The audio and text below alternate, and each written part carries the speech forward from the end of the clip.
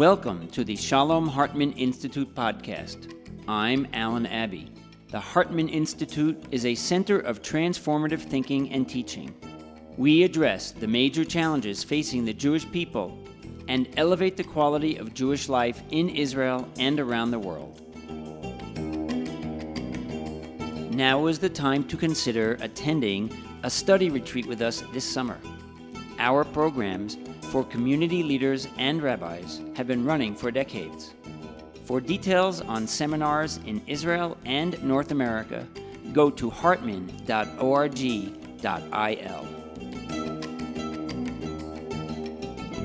And now, Dr. Yehuda Kurtzer, President of the Shalom Hartman Institute of North America. His lecture is titled Zionism, the Question of Sovereignty. So my task here is to continue our conversation this morning on the topic of sovereignty and thinking in terms of the potentiality of sovereignty. What opportunities does sovereignty create? And I'm going to do that. I don't know the extent to which this will dovetail with Micha's presentation, although based on the way I understood his presentation of Exodus, I think we'll find some overlaps with some of the Talmudic texts that I'm going to present.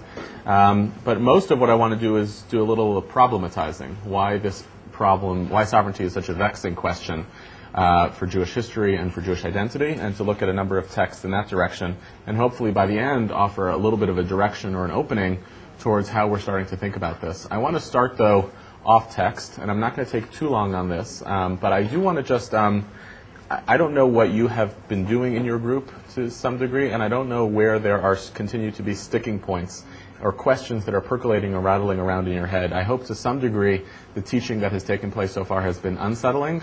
If the only Torah that you learn reaffirms your existing choices, well, then it's like a luxury item. Right? Whereas the real Torah that we want to be teaching is the Torah of provocation that makes us question and grow. So if anyone has any questions that they're thinking about from any of the emerging sessions, something that they're stuck with, I wanted to just create a few minutes to put those on the table, and I'm not going to actually answer them. It's just a useful way for me to assess what people are thinking about and to, in some ways, take a temperature of the room in that regard. So anything that has stuck out for you from a previous session, something you're working through. Yes, Sissy. So as you know, for the topic this morning is to talk about the work of the question of sovereignty, and I want to spend most of our time, problematizing that and think of it in the context of the lived Jewish experience. My own, just as a note of my own background, my own personal upbringing in a modern Orthodox household, and I think one of the main features of my identity as a teenager was through affiliating with a religious Zionist youth group called Bnei Akiva. In North America, Bnei Akiva was just that, a religious Zionist youth group. In Israel, is actually implicated in much more connected to the political spectrum. Bnei Akiva, at least in the 70s and 80s, was connected to the political party, the Mafdal, the National Religious Party, which itself has had an interesting journey in the past 25, 30 years from the center to the right. And whether it's because the society moved or because religious Zionism moved, Bnei Akiva and the Mafdal are now much more identified with the settler party than they may have been in the 1970s and 80s. The ideology that governs Bnei Akiva and that governs religious Zionism is very straightforward and, to my mind, still extremely compelling, even if what challenges us with that ideology is how it gets played out in practice. The ideology of Bnei Akiva is very simply Am Yisrael be'eretz Yisrael al pi Torah Yisrael, the people of Israel in the land of Israel living according to the precepts of the Torah of Israel. Now you can imagine and understand the ways in which that interfaces with a particular political ideology with respect to who defines the people, right? When you say Am, do you mean people or do you mean nation? With respect to land, do you mean the biblical parameters of the land of Israel, or do you mean the land of Israel as it's defined by its government? And the Torah of Israel, too, has, in some cases, a very specific valence. What constitutes, should the Torah be the constitution of Israel? So you see the way in which an ideology like that can map very effectively onto the political landscape. And one of the questions I think that we're asking is, can we still hold on to and reaffirm that kind of ideology if we question all of the different categories that are present in the ideology? In other words, questioning what the boundaries are of the people, questioning what literally and metaphorically are the boundaries of the land, and questioning what are the values and ethical systems that comprise a Torah that would enable us to live in compatibility with an ideology like that one. And that has been my own personal journey and struggle with this, moving away from that ideology, perhaps because of the way it maps politically. I don't want to be left in the lurch of an idea of lacking an ideology with which to relate to Israel, both as a real and also ultimately a visionary possibility. Another metaphor we might use to think about this is the metaphor of the language of Hatikva, which articulates what at one point was the basic vision of Zionism, right? What's the basic vision of what Hatikva describes in terms of the desire? What is it? What's the phrase?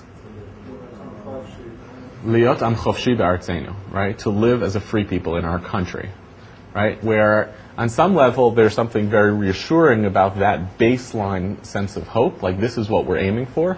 On the other hand, what happens when the state falls short of the expectations that we have, right? Or, put differently, is living and being left alone sufficient to hold together a vision of what the Israel Project is all about? Right? In the formulation, this is the extreme version of this was articulated by the late political philosopher Yeshayahu Leibowitz, who was kind of the thorn on the side of the Israeli political establishment for his entire life. His sister was Nechama Leibowitz, who was a very accomplished biblical commentator. This is kind of an interesting family. And he was, I don't remember what exactly his field was. I think maybe he was a physicist. But he wrote a whole set of political philosophical treatises. And he stood most radically on the anti-ideology side of we're just trying to live as, to be left alone, right? And at a certain point, there's something that remains compelling about that, but that can't quite be enough. When we talk about all of the challenges for both Israeli and diaspora Jews in terms of relating to Israel, generational change is calling into question the long-term vitality of a message that's simply about survival, right? Or simply about being left alone, especially with the increased vitality of a language of universalism. Right? If you buy into a universalism, why be left alone? Right? And why merely have your own space? Somehow the language of a vision of sovereignty has to add layers of texture and meaningful ideology to that just be left aloneness of what sometimes Zionism takes as its message. Another step in this process is a Zionism articulated by Amos Oz in the early 1980s in a book he called In the Land of Israel. In Hebrew is Povesham Be'eretz Yisrael, where Amos Oz literally travels around the country and talks to people. It would be a wonderful book for him to replicate if he was able to do it again 30 years later. And he goes out to Gush Emunim and talks to a bunch of settlers, and he sits and talks with Israeli Arabs, and he writes these as a chronicle. Has anyone read this book? It's a worthwhile read in English, still 30 years later. And one of the Zionism that he articulates in the context of this book, he channels from the philosopher George Steiner, and he talks about how essentially all of the mechanics of the state, things like the flag and the anthem, all of these pieces of Zionism and nationalism that are often talked of that are so valorized. He says for the Jewish people to be using the tools and instruments of nationalism is equivalent to being an old man in a kindergarten. Right? He says in the scope of Jewish values and Jewish tradition, all of this new nationalism stuff, like it's 150 years old in total. He calls it Goyim Nachas, right? The stuff of the Goyim, right? And fundamentally, what we've learned, he talks about the Jew was like the jester on the world stage, mocked, laughed at, sometimes slaughtered. He said, so we learned, even though we kind of condescend to these tools of nationalism, that we'll abide by them because that's what the children in the kindergarten do. But are we supposed to ultimately valorize the mechanics of state as like something to aspire for? No. Ultimately, we're about something bigger. Now, that speaks to me very directly, and yet it also is not quite enough. Because if the mechanics of state are also creating challenges by which the state is doing things we don't like, or if the state is falling short of our expectations, Or just kind of on a human level, how long can an old man stay in a kindergarten? Right? Do we just abide by that as the system?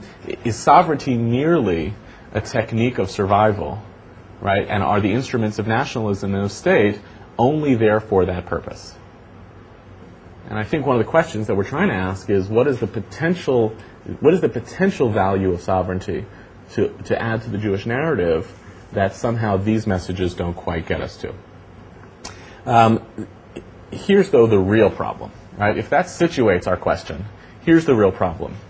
The attempt to look for sources in the Jewish tradition that talk about sovereignty and its potential is really problematic for one basic historical reason. In total, from the Bible to now, there's been about 260 years, 300 maybe years of sovereignty. And most of it was very much looked down on in Jewish experience as being a failed experiment. So in the scheme of things, right, I can identify, I think, 3 periods of Jewish sovereignty, including 1948 to the present. What are the first 2? Right. The Davidic rule is probably the first. And the Davidic rule was both so long ago and so mythical that all of Jewish liturgy has routed its nationalistic dreams through the Davidic line. So the whole liturgy is constructed around the myth of a restoration of the Davidic kingdom. It also kind of implies that it didn't last very long, and it probably wasn't as good as they said. Right? But that's how a myth comes about, right? If only we remembered how good it was under the Davidic line. And why did the Davidic line not continue? People must have been not that happy during the Davidic line. So there becomes this myth emerges about how great it was under the rule of David and Solomon. It lasts for some short period of time, culminates in destruction. The second period of sovereignty in Jewish history? Maybe. I was thinking more of the Hasmoneans, right, the Maccabees, right, who institute a period of Seth rule for about 100 years. So 163 BC to about 63 or so BC. A 100-year rule that is marked by so much infighting between the Hasmonean kings that even though the boundaries of the land of Israel were never larger in Jewish history than they were under one of the Hasmonean kings, Alexander Jannaeus, who not only conquered all the surrounding territories, but according to some of the ancient historians, actually forcibly circumcised some of the local populations in order to increase the boundaries. In other words, one of the places in which nationalism forces the issue of peoplehood, right? How do if I conquer these people, I'm not merely going to rule them, but I'm going to bring them in under the umbrella of Jewish participation by marking them physically as member of our people. It's such a dramatic increase of the population and of the boundaries. At the same time, it is looked down upon in Jewish history and narrative as a terrible period in Jewish history. The rabbis so much dislike the Hasmoneans and the nationalism that they project that in their core myth of Hanukkah, the Hasmoneans and the monarchy doesn't appear. The core myth of Hanukkah becomes about God restoring the light in the temple, and not about the military victory over the Hasmoneans. Right? So the rabbis don't particularly like the Hasmoneans, and there are a number of other cases of the rabbis describing episodes that take place in this infighting between the Hasmonean brothers. And the monarchy falls apart so badly that the two brothers, one of the brothers who are fighting for the kingdom in the year 63 BCE, is willing to make an alliance with the Romans in order to defeat his brother. And making an alliance with the Romans is like, there's no such thing as an alliance with the Romans. There's obedience to the Romans. So his partnership with the Roman invites Pompey to march in Jerusalem in 63, and that's the end of Jewish sovereignty. And the sovereignty story roughly ends until 1948. So the notion that we should be able to find meaningful sources within our tradition that think about this, or that describe periods of sovereignty to which we can aspire, is really complicated. It's really challenging. It's not that much there. In fact, it's so deeply rooted in Jewish consciousness that our first story, which is the biblical story, ends without sovereignty. It's like the worst version of a Hollywood movie, right? If you have the people come out of Egypt and go through all these miracles, and they're now at the precipice of the land of Israel. The way the book should end is with the entry to the land of Israel and the establishment of a monarchy, or the establishment of sovereignty with divine license. And of course the book ends with them on the precipice of the land of Israel, as if to suggest, I think very deliberately and mythically, that this story propels us towards sovereignty, but that we don't actually have the mythic language to understand what sovereignty looks like. In fact, so much of the rest of the biblical story becomes failures of the various attempts to create a sovereign state. So on one hand, we have this challenge of the absence of sources in order to, as our precedent, as our template. But the second problem is that the sources we do have tend to project a messianic transformation of the world that, at least in my case, makes me a little queasy. Right? The messianic transformations, which involve the destruction of the known world, a war between Gog and Magog, right? An upheaval of the natural order of the world, and most problematically, I think for most of us, an upheaval of the very diaspora existence that most of us live.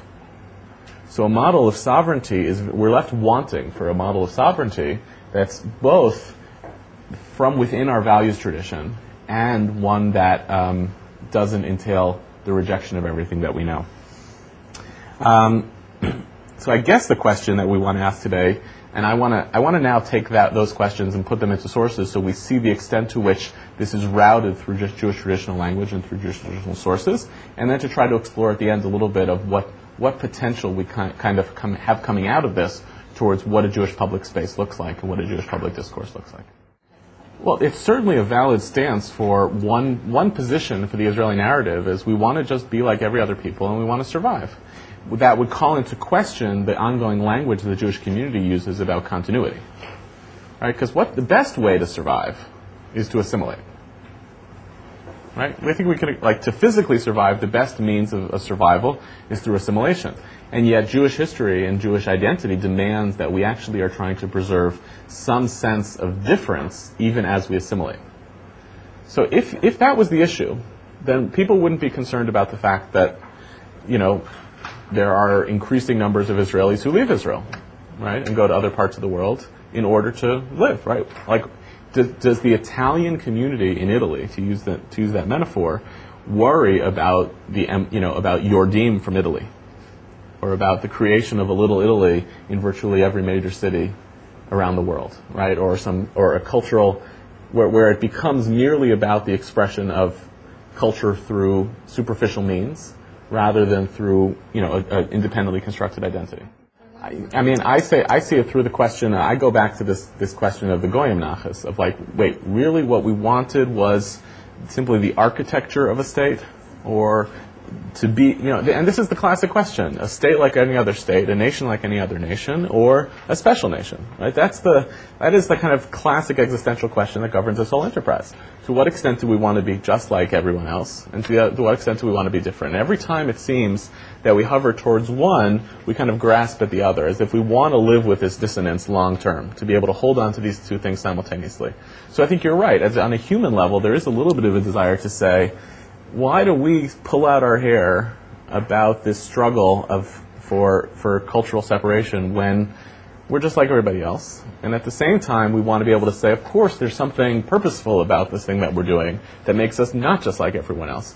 Because then, if we're just like everyone else, the state of Israel doesn't have to be here. It could be somewhere else, right? It doesn't have to be The challenge, though, at the same time, is that what you're basically saying is that if Jewish history proceeds from the past all the way to the present, and then the world introduces the notion of the nation state, that somehow all of this stuff from the past has to get routed into this framework in order for it to continue to be vital. Right? The alternative is you say, we will speak in that language of the Goyim Nachas, whereas we know that fundamentally we're trying to do something different. Right, and it's an untested model in Jewish history. And that's where this whole question comes from, right, of what does a particular Jewish nation state look like? That's a question of sovereignty. And without the data from the Jewish past in order to figure that out, we can either jettison the Jewish stuff and embrace the model of the nation state, or figure out a way that I agree with you has to go beyond Goyim Nachas. It can't just be that. You have to find a way to route that Jewish values conversation into the language of the nation state in order to make it work. I want to I want to route this question through some classical texts. I know you read some biblical texts, and I wanted to tease out the increased complexity in Jewish history because of the absence of a sovereignty narrative, of what it has translated into in terms of how Jews have thought about the exercise of power within Jewish history. The classical problem in Deuteronomy about what nationalism and sovereignty look like is articulated by the verse, the worst punishment that God imagines for the people of Israel is not actually being directly punished. It's, because if you punish somebody, you're still in a relationship with them. It's what happens if God gets so angry with the people of Israel that God withdraws from the people of Israel and hides the divine face. So at some point, I think it's the 11th chapter of Deuteronomy, God says, I will surely hide my face on that day. Anochi haster astir panai bayom hahu. In the very words of haster astir, is the word. Later biblical writers find the word Esther and write the midrash. Right, the book of Esther is an internal biblical midrash on that very verse, and trying to explore what it looks like to have a period of divine hiding. And how do they manifest in the text the divine hiding in the book of Esther? How does God appear in the book of Esther? Right, it's the one biblical book in which God's name is not mentioned. The whole book is a metaphorical rendering of this basic problem of what it looks like if God takes God's presence out of the world. What are you subject to do? And what is the Jewish policy of survival as articulated by the book of Esther? How do Jews survive according to the book of Esther? Pimp Esther. Pimp Esther. Right. Right? Esther, right. Pimp Esther. Right. Well, one second, before we get to that. Right, ultimately, the first step that happens is, what does Esther have to do to her identity? She suppresses her own identity, so she loses her means of self-definition. There's no notion in that story that Jews look different than others, because if Jews look different, she's not able to hide her identity. In fact, although there's this very strong Jewish self-perception throughout history that we look different, it's very rarely, until really the 1930s, it's very rarely attested by non-Jewish sources that Jews look different. They just tend to act different. They do different things that make them act. They make them separate. So the book of Esther doesn't imagine that Jews are intrinsically different, even though they're living in a diaspora in Persia. So she hides her identity. She sleeps her way to the top, right? And in the moment of getting to the top, she gets the king drunk, and then only in that moment reveals her identity and describes to the king that what he perceived as the enemy was actually not the enemy. His enemy is actually his advisor rather than her. Right? And then, what's the fantasy at the end of the book of Esther? We could just get washed over in the course of celebrations? Not just triumph. It's a bloody revenge fantasy. Right? The end of the book culminates with, it's not just that, what's bizarre about the book is that it would make sense if there had been a massacre. But it's because they planned a massacre, the Jews massacre their neighbors. Right? It becomes the ultimate revenge fantasy, which leaves at the end of the story Mordechai triumphing and becoming the advisor to the king. It's the place at which the book of Esther becomes not just a midrash on the book of Deuteronomy, but a midrash also on the book of Exodus and the rise of Joseph to power as the second to the king. There's a lot going on in that book. Right? This becomes the paradigm for a particular kind of Jewish diaspora foreign policy, which maps actually very effectively, I think, in a subtle way, to the way that we Jews in diaspora think about how we exercise political power. Or, in our most cynical states, how we think we exercise political power is by entering and manipulating the existing power structures and playing this dance between insiders and outsiders. Right? This becomes a kind of stance that the Jews in the land of Israel who write the book of Esther, this is their means of mocking their diaspora brethren.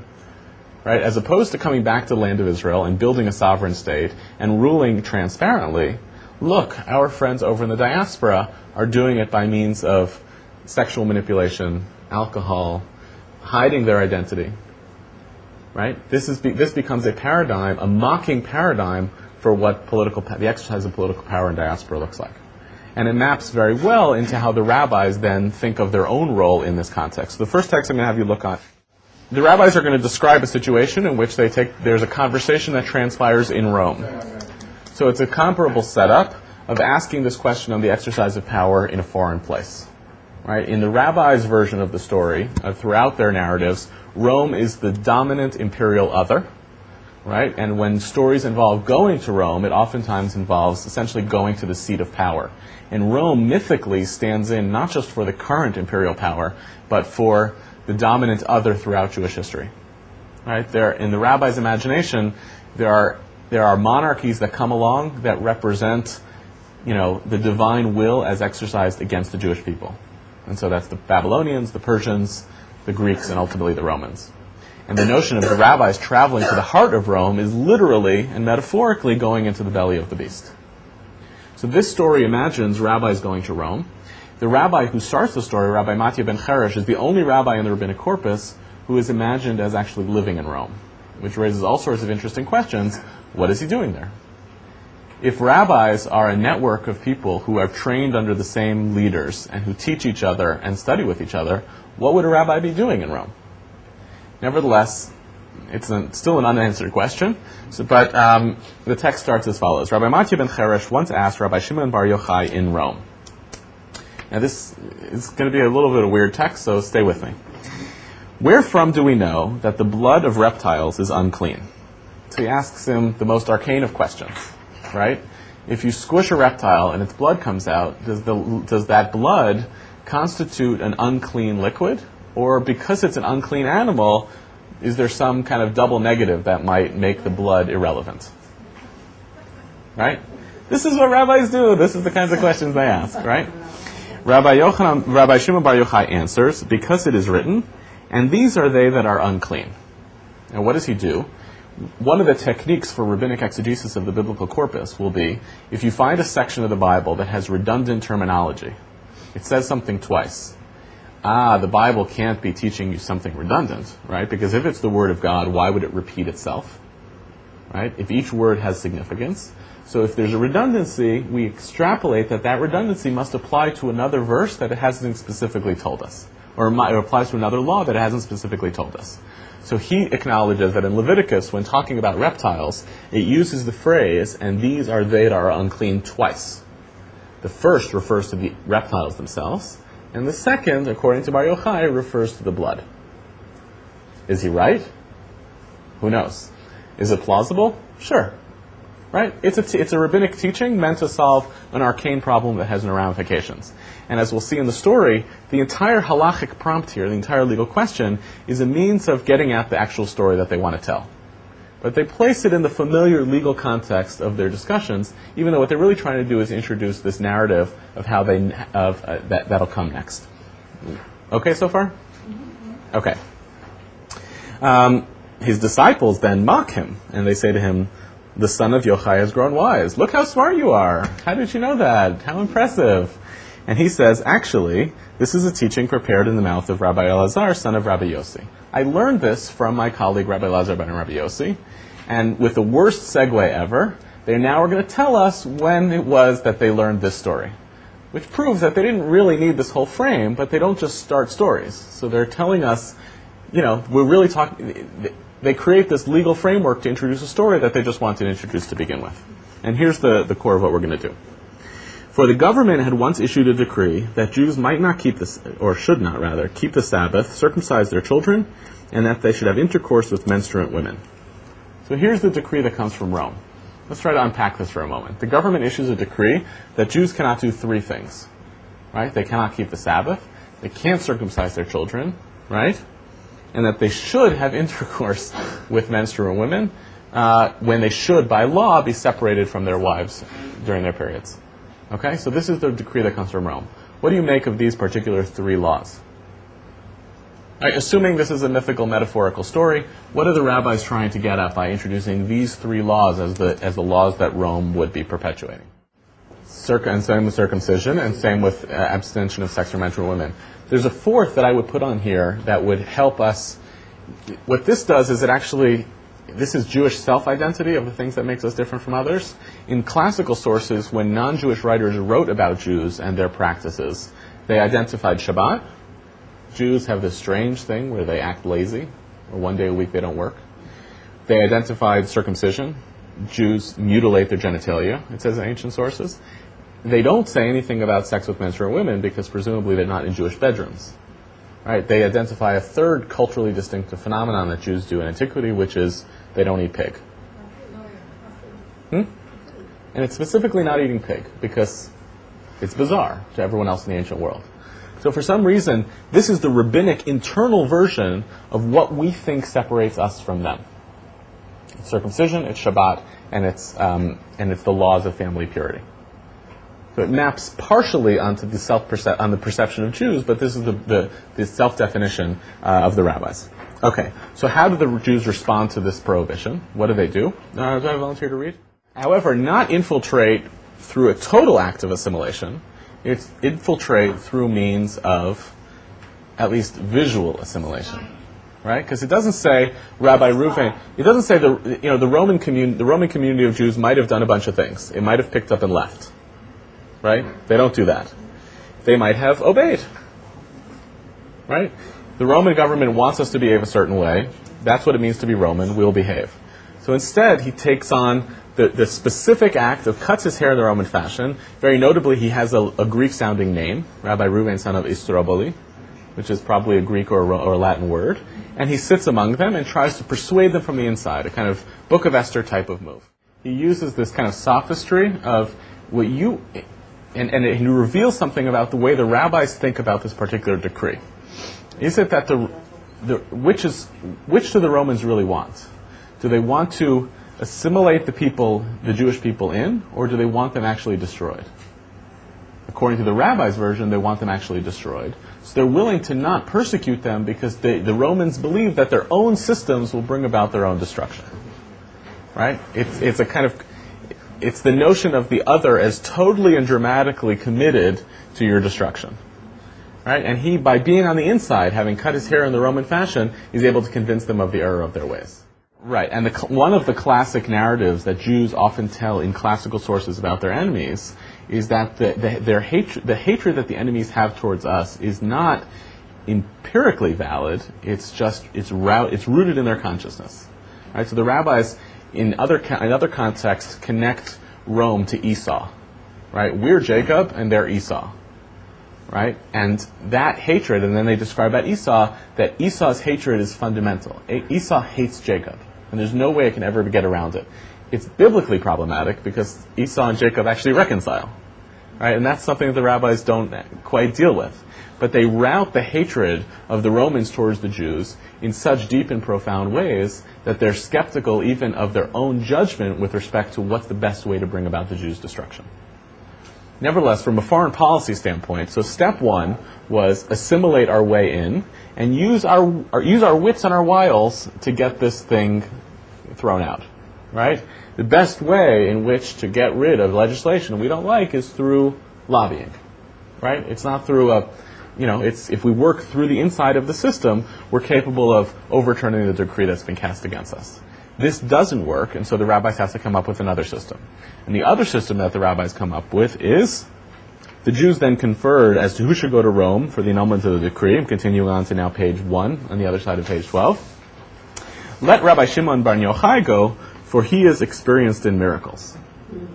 Right? If option 1 is the manipulation of the system, option 2 is, and it's an inferior option, the reliance on miracles. Right? In theory, you could use Jewish theology to suggest that it should be the other way around.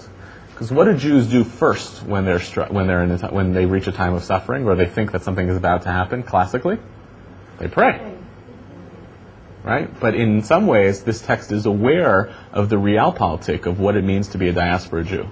That these two things are separate. Praying and reliance on divine intervention and working within the system in order to achieve an outcome are separate and both necessary. And you have to kind of do both systems in order to bring about your result. We're going to contrast this to the notion of what sovereignty allows you to do. Right? If the diaspora system that's imagined by classical tradition involves these two systems, in theory, sovereignty has to challenge you to actually do something different, which is to be proactive in creating of the Jewish public sphere and the Jewish and the systems. Right? Rather than manipulating your way in the system, you have the responsibility of holding on to the integrity of the whole system, which has its own challenges. So how did this come about? And this is where the text really goes off the rails. Let Rabbi Shimon Bar Yochai go, for he is experienced in miracles. They have this little back and forth about Rabbi Elazar ben Rabbi Yossi going with him, which explains how it was that along the way they learned this whole thing about the blood of reptiles. In other words, the whole story puts them in dialogue with one another, and if you have two Jews traveling from Jerusalem to Rome, at some point along the way, they will find themselves to be arcania of the blood of reptiles, or at least if they're rabbis. Okay. Skip down to about the middle of the paragraph when it says, then Ben Tamalion. There's a little 6 in there. Okay, so now the rabbis are on this journey and they're heading to Rome. And they're trying to figure out what their strategy is going to be vis-a-vis dealing with this problem. And they're accompanied by Ben Tamalion came to meet them. Ben Tamalion is a rabbinic demon. Demon. A demon comes to meet them along the way.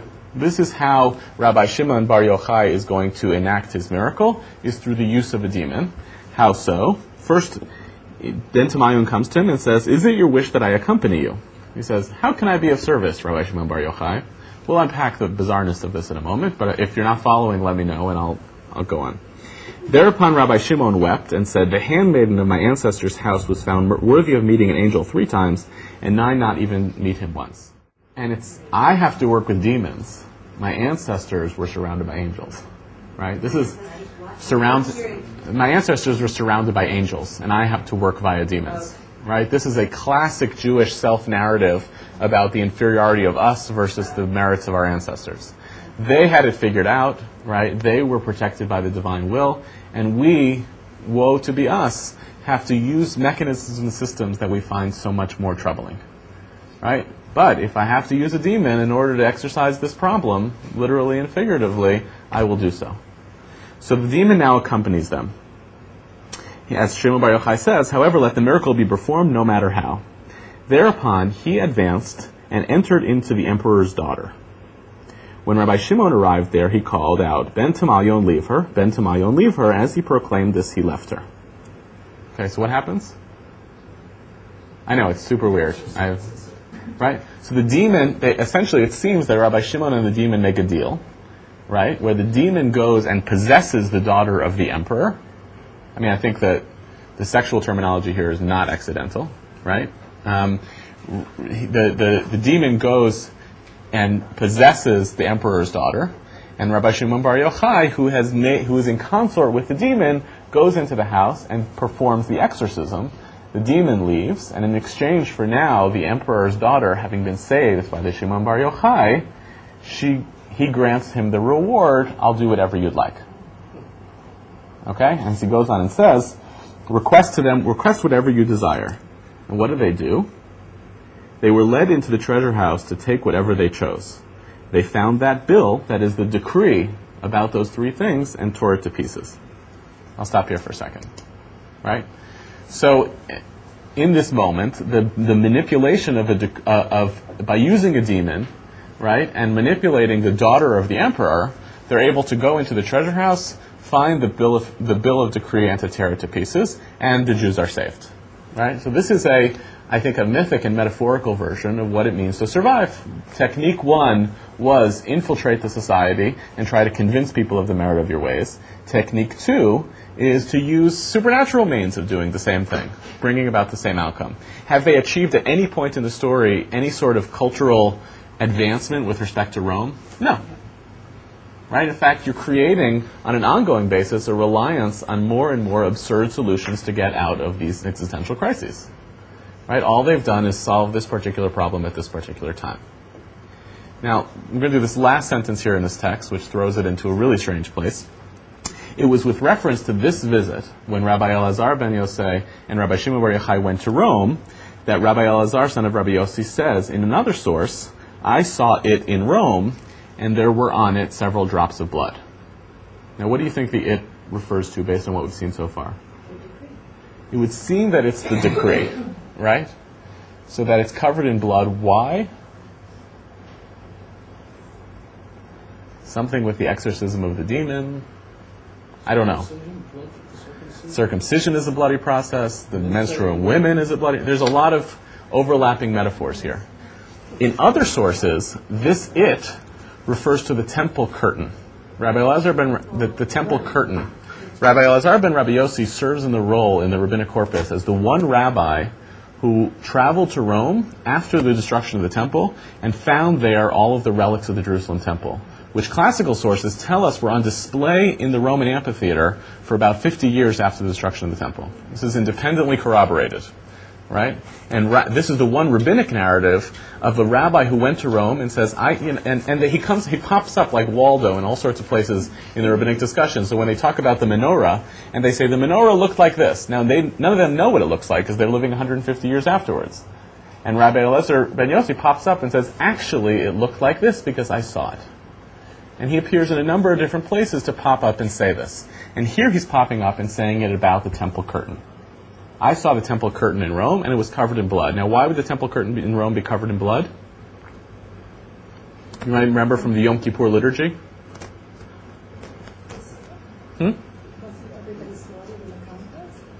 So it's interesting that you go there first. Like, if there's a destruction of the temple, when all the slaughtering of priests seems to be taking place, that there will be blood there.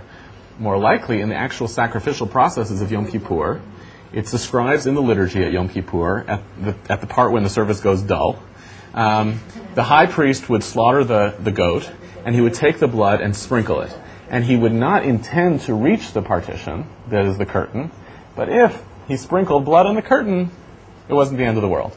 And over the course of 50, 100 years of a curtain hanging there on Yom Kippur, the temple curtain is stained in blood. Now, the consequences of this story, and by the fact that the rabbis put it together, is that these rabbis go into the house of the emperor in Rome, and they have the choice of taking one of two things. They have the choice to take the decree and to tear it up, or to do what? Take the curtain. Right.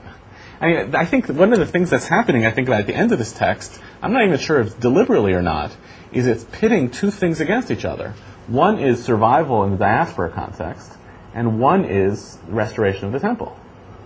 Right? These two are being drawn in contrast to each other. Right? Given the opportunity in the house of the emperor to seek restoration or to seek survival, the rabbis choose survival, which maps very well onto the sequence of Jewish history where the rabbis build infrastructures by which Jews can survive in diaspora much more aggressively than they build a system of survival under sovereignty. And it maps very well into another very well-known rabbinic text of when Rabbi Yochanan ben Zakkai is taken out of Jerusalem during the conquest of Rome, right before Jerusalem gets destroyed. Is anyone familiar with this story? He gets carried out in a coffin, and he gets taken to the emperor. And through, again, a kind of manipulation, the emperor says to him, okay, I'll grant you 3 wishes. Right? You're okay? I'll grant you 3 wishes. Now remember, in this story, Jerusalem is still standing. He's been snuck out of Jerusalem before it burns. And so what should Rabbi Yochanan ben Zakkai say in that moment? If the emperor of Jerusalem, the emperor of Rome, is besieging Jerusalem and says to Rabbi Yochanan ben Zakkai, I'll give you 3 wishes. What should wish number 1 be? Save Jerusalem. And he says, what? Anybody remember? Right, give me a beach house for me and my friends. Right? Tein li yavna v'chachameha. Give me a place out in the wilderness for me and the other sages to go build rabbinic Judaism. His second wish is to ask for a doctor for his friend Rabbi Tzadok, and his third is to ask to save the line of the Gamaliel patriarchs. In other words, beach house might be taking it a little too far. Say, give me Yavna and a place for my friends. And that becomes the core mythic narrative that underlies the creation of Rabbinic Judaism, which is, while the temple is still standing, we're moving away from the temple to create an entirely different system that's predicated on knowledge and survival. And the rabbis are so scandalized by Rabbi Yochanan that they actually challenge him in that very text. And they say, he was standing there, why didn't he ask for Jerusalem? I mean, it seems so absurd in retrospect. If you're going to make up a story about survival, you have to account for that possibility. And they give the answer of the answer of pragmatism. He didn't because he knew that Jerusalem wouldn't actually be given. Right? So he asked for the low-hanging fruit of Yavna as opposed to Jerusalem. But the basic question, I think, is much stronger than the answer, which is, given the opportunity to salvage sovereignty, or given the opportunity to build something outside the premise of sovereignty, rabbinic tradition errs on the side of building something outside of it. And it creates this vacuum of what building towards sovereignty looks like. The rabbis become torn because they're in two places, right? As Rabbinic Judaism emerges, there are rabbis in the land of Israel and there are rabbis in Babylonia, and those tensions are embedded in their text. But it would be very hard for us to swallow the notion also that we, as the inheritance and right, we're the descendants of a rabbinic Jewish system, regardless of your denominational affiliation, you are a rabbinic Jew. To say that it is entirely embedded, like the whole system is designed around rabbinic authority so that we're subordinate to it, and that it comes at the cost of any sovereignty is really problematic. This is a 4th or 5th century version of the rabbis looking back and saying, this is how we imagine we came about. And by doing so, they channel both the legitimacy of having come out of the temple and the legitimacy of having left it. But as a mythic narrative for us, it leaves us a little bit of a lurch. What does it say for those that to the extent that this is a choice between sovereignty and Rabbinic Judaism, how do you imagine, and our tradition chooses Rabbinic Judaism, how do we imagine as Rabbinic Jews creating a vision for sovereignty? And for Israeli Jews, how do you imagine bringing the culture of Rabbinic Judaism, which is a culture and value of values and meaning, into that sovereign picture? If the system generates these as opposite or as poles, for which our survival depends on one or the other, how do you actually bring them into a more meaningful dialogue with one another? I don't think it's a stretch at all. I think that's actually exactly it. And it's not just a move from nationalism to ethics and law and practice. It's also actually a move from the national to the local. Right? The rabbinic system is designed for local use. It struggles whenever it is projected on a national campus. And it's at least untested of how it's projected on a national campus. And the best example of this is the rabbinic innovation most connected to space and geography is the Eruv. An Eruv is a means by which a rabbinic community encloses its participants in order to be able to do things in order to turn public space into private space.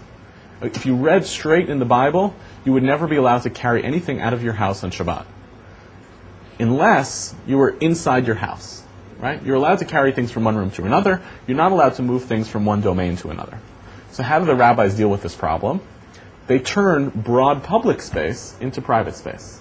So if I hang chicken wire over the entire community of Teaneck, New Jersey, I can call it one domain.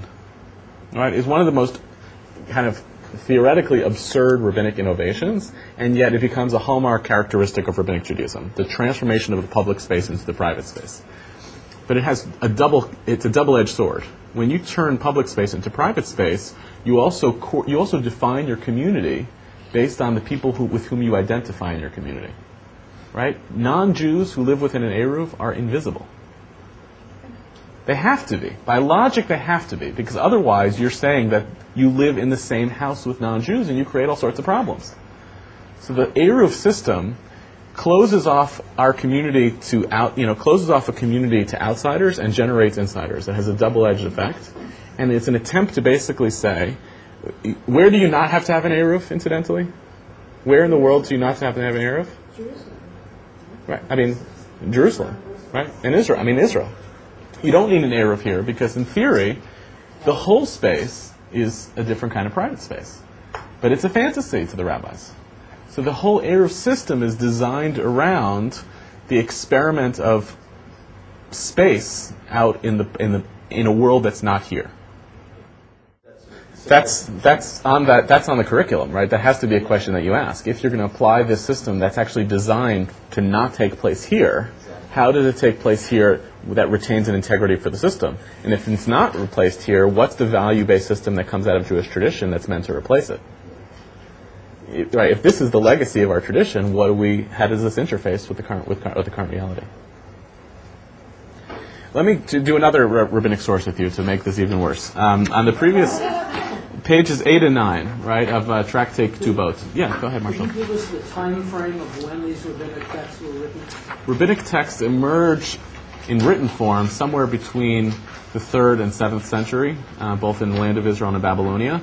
Some rabbinic texts include things that were older traditions that they inherited, but as written form, all of it comes after the destruction of the temple in a period of not sovereignty. And the most flourishing of rabbinic sources takes place in Babylonia in the 7th, 8th, and 9th century, when Jews are actually in a very good political position in Babylonia. Jewish life in Babylonia was excellent, but they're not, but by no means sovereign. That's the time of the flourishing of the rabbis. In exile. In exile. Well, in exile or possibly in diaspora, and the terms are different, right? And I want to just, it's actually a worthwhile piece there. These are very different terms, and they're loaded. Exile means forcibly being pushed out from where you live. Diaspora, a Greek word that's invented while there is sovereignty in the land of Israel, is a term that describes, the best analogy is to like spores or seeds and plantings. It's actually, in theory, a positive term, right? You scatter, the scattering seeds can be an act of violence, right? And that's a parable in the Gospels that Jesus says, it's like if you don't believe in Christ, then sprinkling the seeds is like sprinkling them on rocks. They don't grow, right? Whereas in theory, as a positive message, if you said diaspora communities are a sprinkling of seeds everywhere, you're enabling the world to flourish in a much more profound way than if you sprinkle them all in one place. Okay, did everybody follow those arcane rules? Right? Essentially, there's a problem, right? If the Jewish world is divided between places outside the land of Israel and places within the land of Israel, what happens if the person goes from place X to place Y without a fixed currency, on the basis of a contract? That's the kind of legal frame. I have a contract in one place, the currency is different in another place. Which is my presence in the land of Israel more significant than the person I'm divorcing who's in Cappadocia? Which of these triumphs? According to the original rabbinic position, the currency of the land of Israel triumphs over the currency of Cappadocia. Why? What are the theoretical reasons why?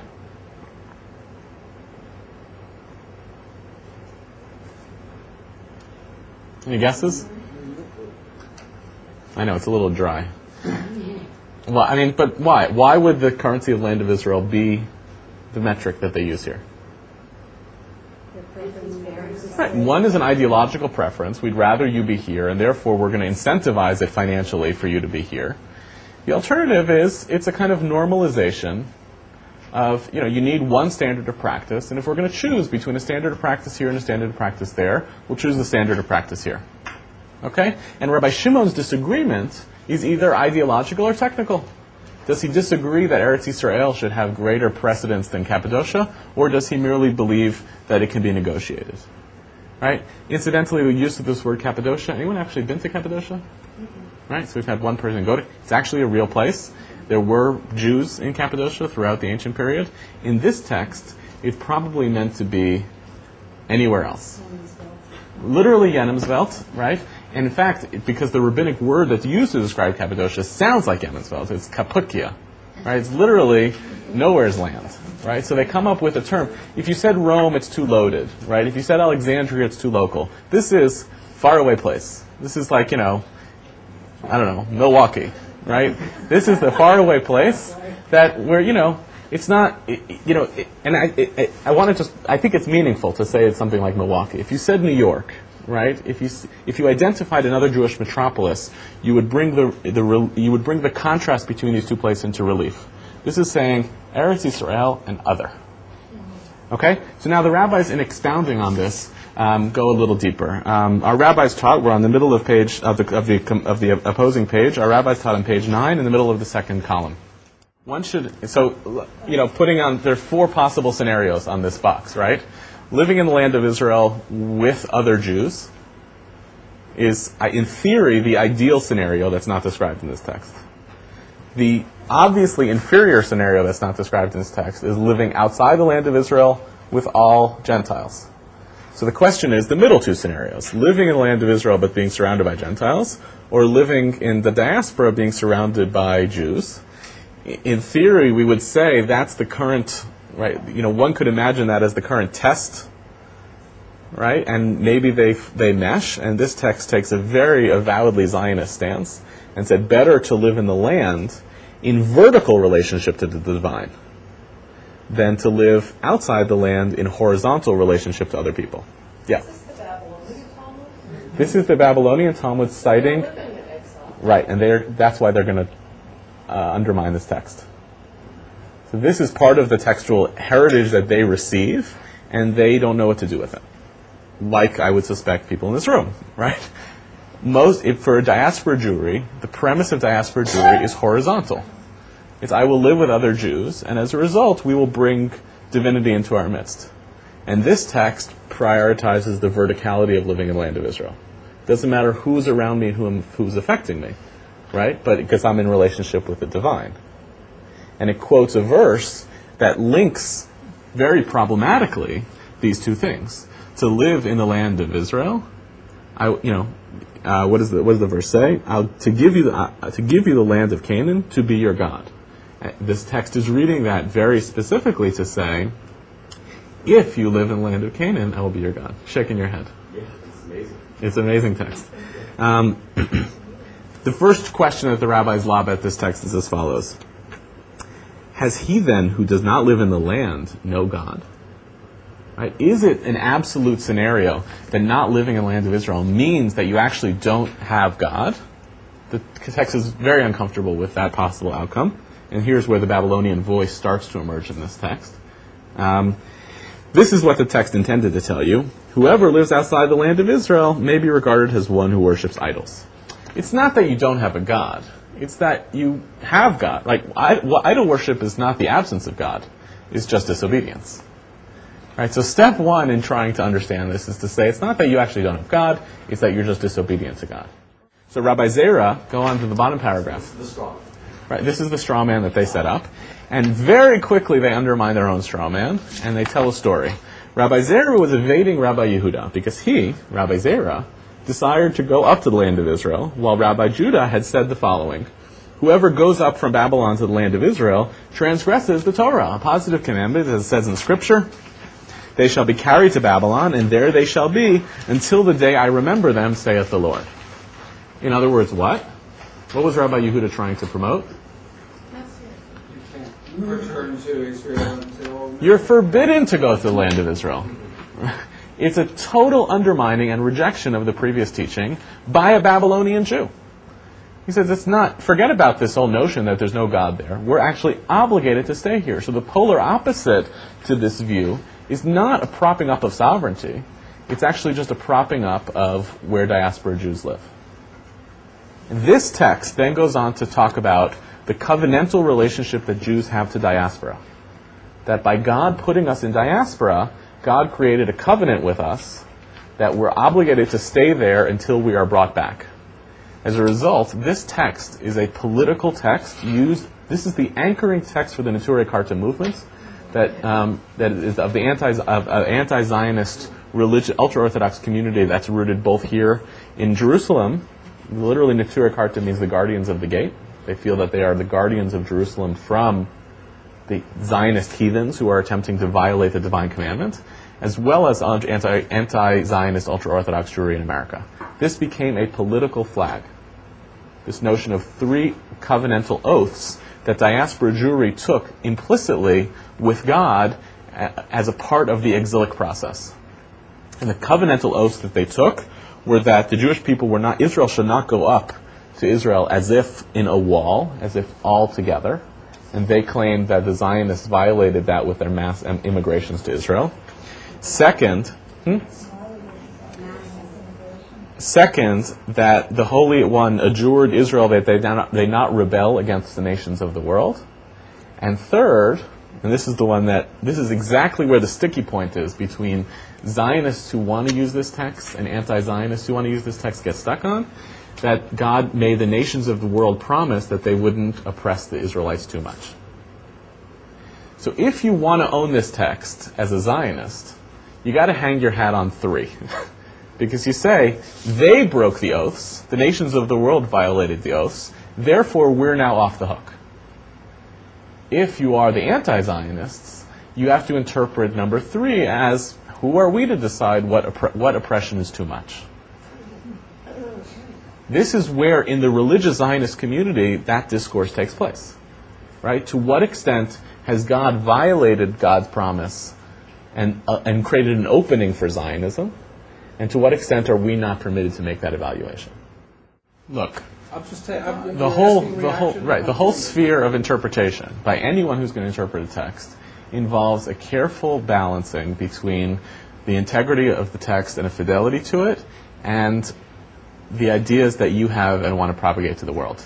Right? So, and there are varying degrees to which we prioritize one or the other, and there are various degrees of intellectual honesty and integrity that we bring to that process. Right? So we like to think that we are both faithful to the text and faithful to our own ideas, and that we're finding ways to make them collaborate. You would like to see anti-Zionist rabbis read this text in a way that accords with a different outcome for the world. The text goes on to, throughout this Gemara, and you have it here with you, so you can take it with you, to dance this question back and forth again. Living in the land of Israel, and then the rabbis say actually living in Babylonia, it's equivalent to living in the land of Israel, right? That it's the better diaspora versus the worse diaspora. And the rabbis find themselves on this dance between the notion that there is an ideal place where Jews are supposed to be living and the reality of where they are living. And do we make the current place where we live into an ideal reality or into a default? Right? Is diaspora meant to be somehow the prioritized place, or is it just the place we happen to be living and ultimately are supposed to be brought back to the land of Israel? With respect to this text, it goes to the question of whether you do it as a mass immigration. Right? There certainly have been ultra-Orthodox anti-Zionist Jews living in Israel from well before the times of mass immigrations. And what it does is it actually places the entire issue on the question of sovereignty. It's not about there's nothing forbidden about living in the land of Israel, right? And trying to observe the rabbinic laws that pertain to the land, right? Certainly enough in rabbinic Judaism that speaks to the particulars of what one does with respect to the land of Israel. It's just that there's very little in rabbinic Judaism that speaks to the process of sovereignty that's built around those mitzvot. That of what happens when it becomes not just the work of a private sphere in the private domain, but as exercised in the public space. So there's a sense of, we live in the land of Israel, we are not subordinate to its Zionist government. You better to be ruled by Rome. Better to be ruled by Rome. Right? In the most extreme form, right? In the most extreme form of these anti-Zionist communities, and there was this guy, right? He's one of the advisors to Abu Mazen. Palestinian leadership has ultra-Orthodox advisors. And the most extreme formulation of this view says, we would rather be inhabitants of a Palestinian state than of a Zionist state. Because it makes Judaism in Israel into its ultimate diaspora rabbinic frame.